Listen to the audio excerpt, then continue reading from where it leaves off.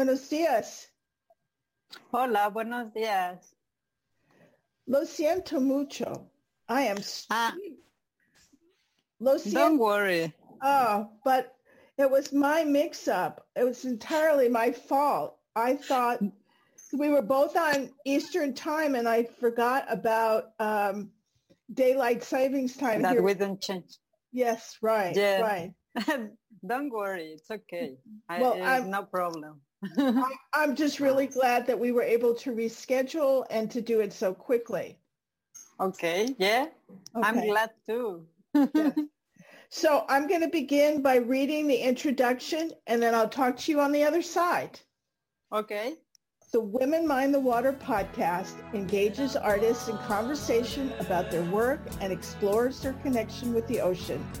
Through their stories, Women Mind the Water hopes to inspire and encourage action to protect the ocean and her creatures.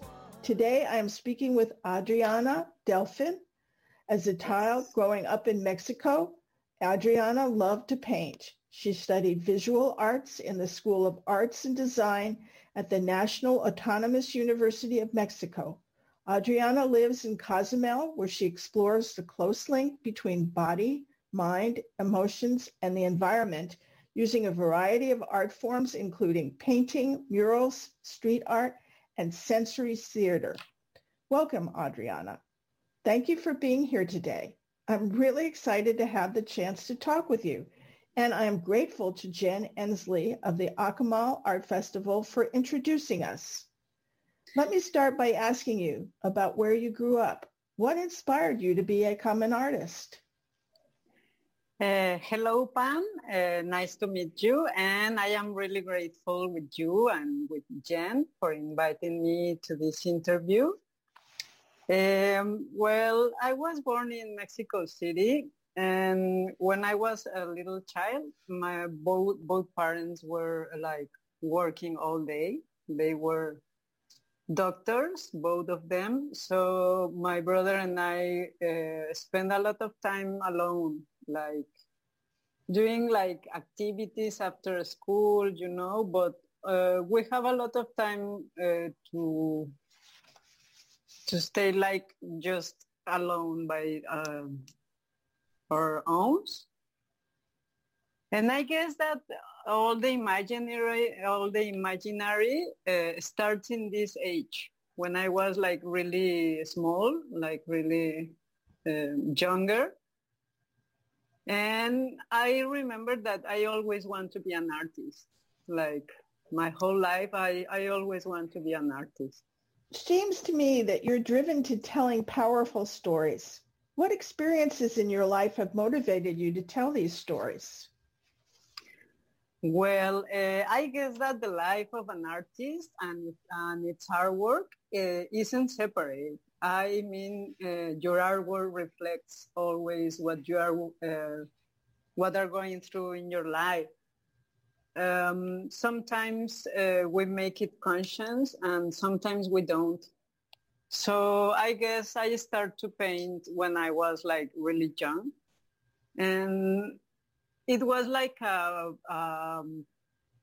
opportunity for me to focus all my attention and my emotions like doing art, you know. I had like a event in my childhood, when my parents get separated. So it was like really strong for me. And then, but I always start to keep doing art all the time. So I thought that I was like canalizing all my emotions there. And then I had like a period of, you know, like teenager confusion and some like really hard time for me. It was like sadness and some, I don't know, feeling like loneliness. I start to practice yoga and acro yoga and meditation. And then it makes me like be more conscious about me and the elements that were living inside me. And I start to paint about this, like the universe, how we resolve our emotions, how we connect with other people and with ourselves through movement, through activities like observing all the time all these elements in our own, like the water, the fire, like trying to understand where we come from. That makes a lot of sense to me. But how did you get interested in creating murals? And is it more challenging to work on that kind of large scale? Well, I always been a moving person, like making a lot of activities with my body. I think that I need it because I need to canalize all my energy and my emotions. I think that I love to start to paint in large scale because it keeps my mind and my body in action. Like I can feel all the movement in my body, all the work that I need to do to paint in a really large scale. I can see that energy in your murals. Yes. I want to transmit like this movement, like the movement that make us change. And I think that the public art is really special because you have the power, like it's a really good tool to communicate to the public, but not just the public that can go to a museum or a gallery or somebody that has art education. I mean, the public art is for everybody, and you can communicate and you can sensibilize the viewer in their own ways in their life. I mean, they go to work, but now they find something different that maybe makes them feel or think something. And maybe they can help, it can help change something in their minds. So I feel that the public art has a really big impact. So it's a tool for the artist to make, like, communicate in big scale, you know? Right. So what are the steps to creating a large scale work? Well, it takes a lot of steps. So I always start by looking the place, like observing where is going to be the mural. I need to observe like all the buildings around, like maybe they have lines or colors.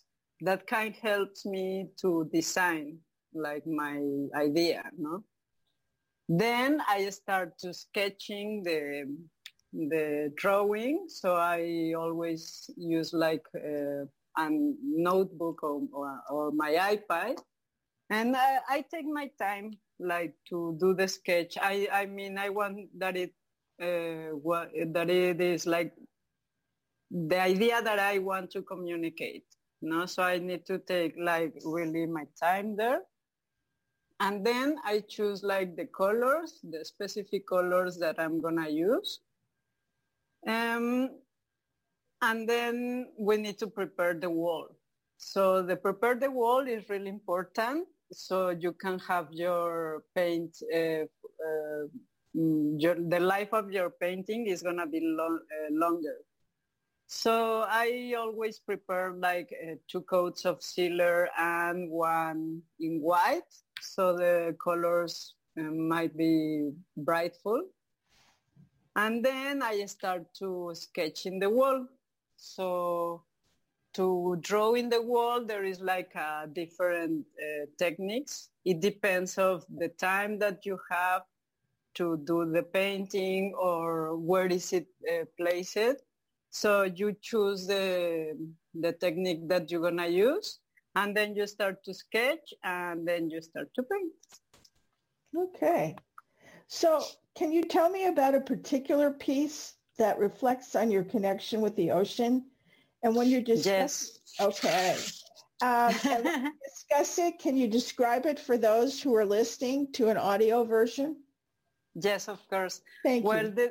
This is a piece that is 15 meters long or 50 feet. And it is just a texture of water. It has two lectures.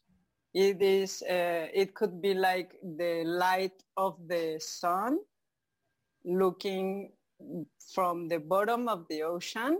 And the other lecture could be like just a detail of a big wave.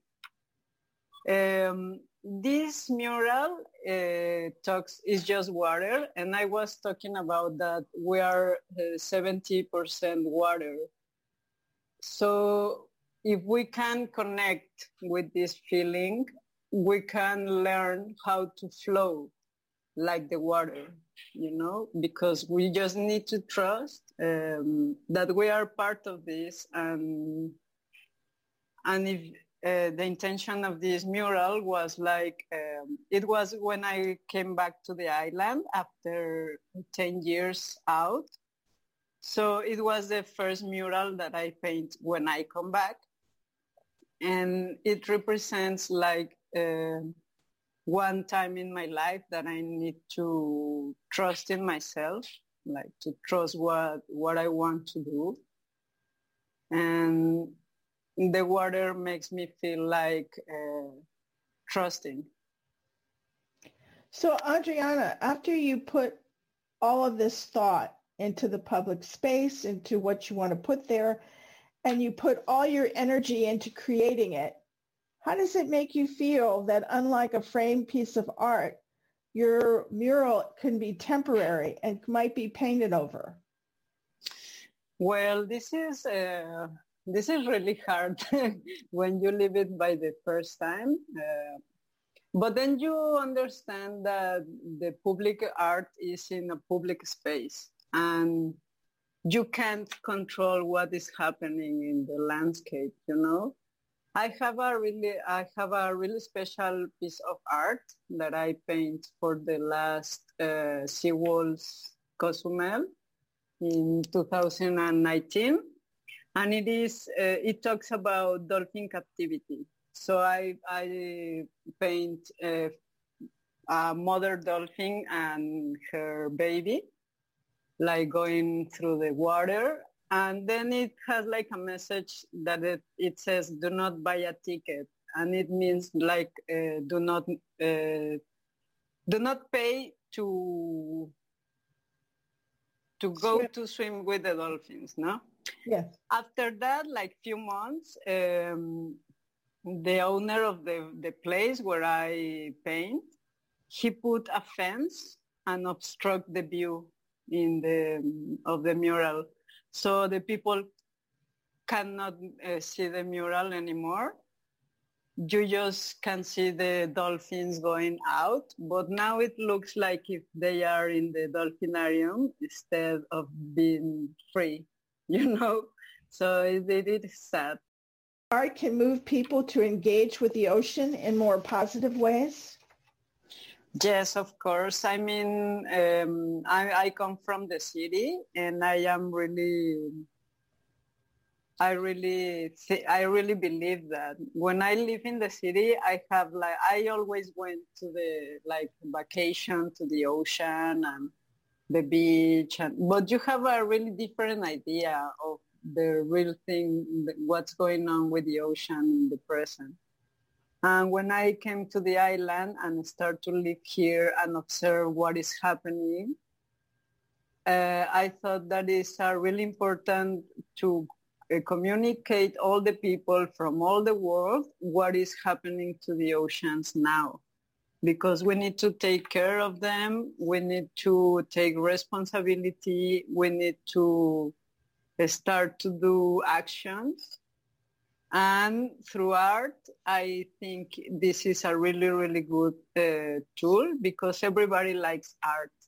And even if you are not close to the ocean, maybe you can see your Instagram or something following your artist, and you can observe and you can learn about some other things that you didn't imagine before.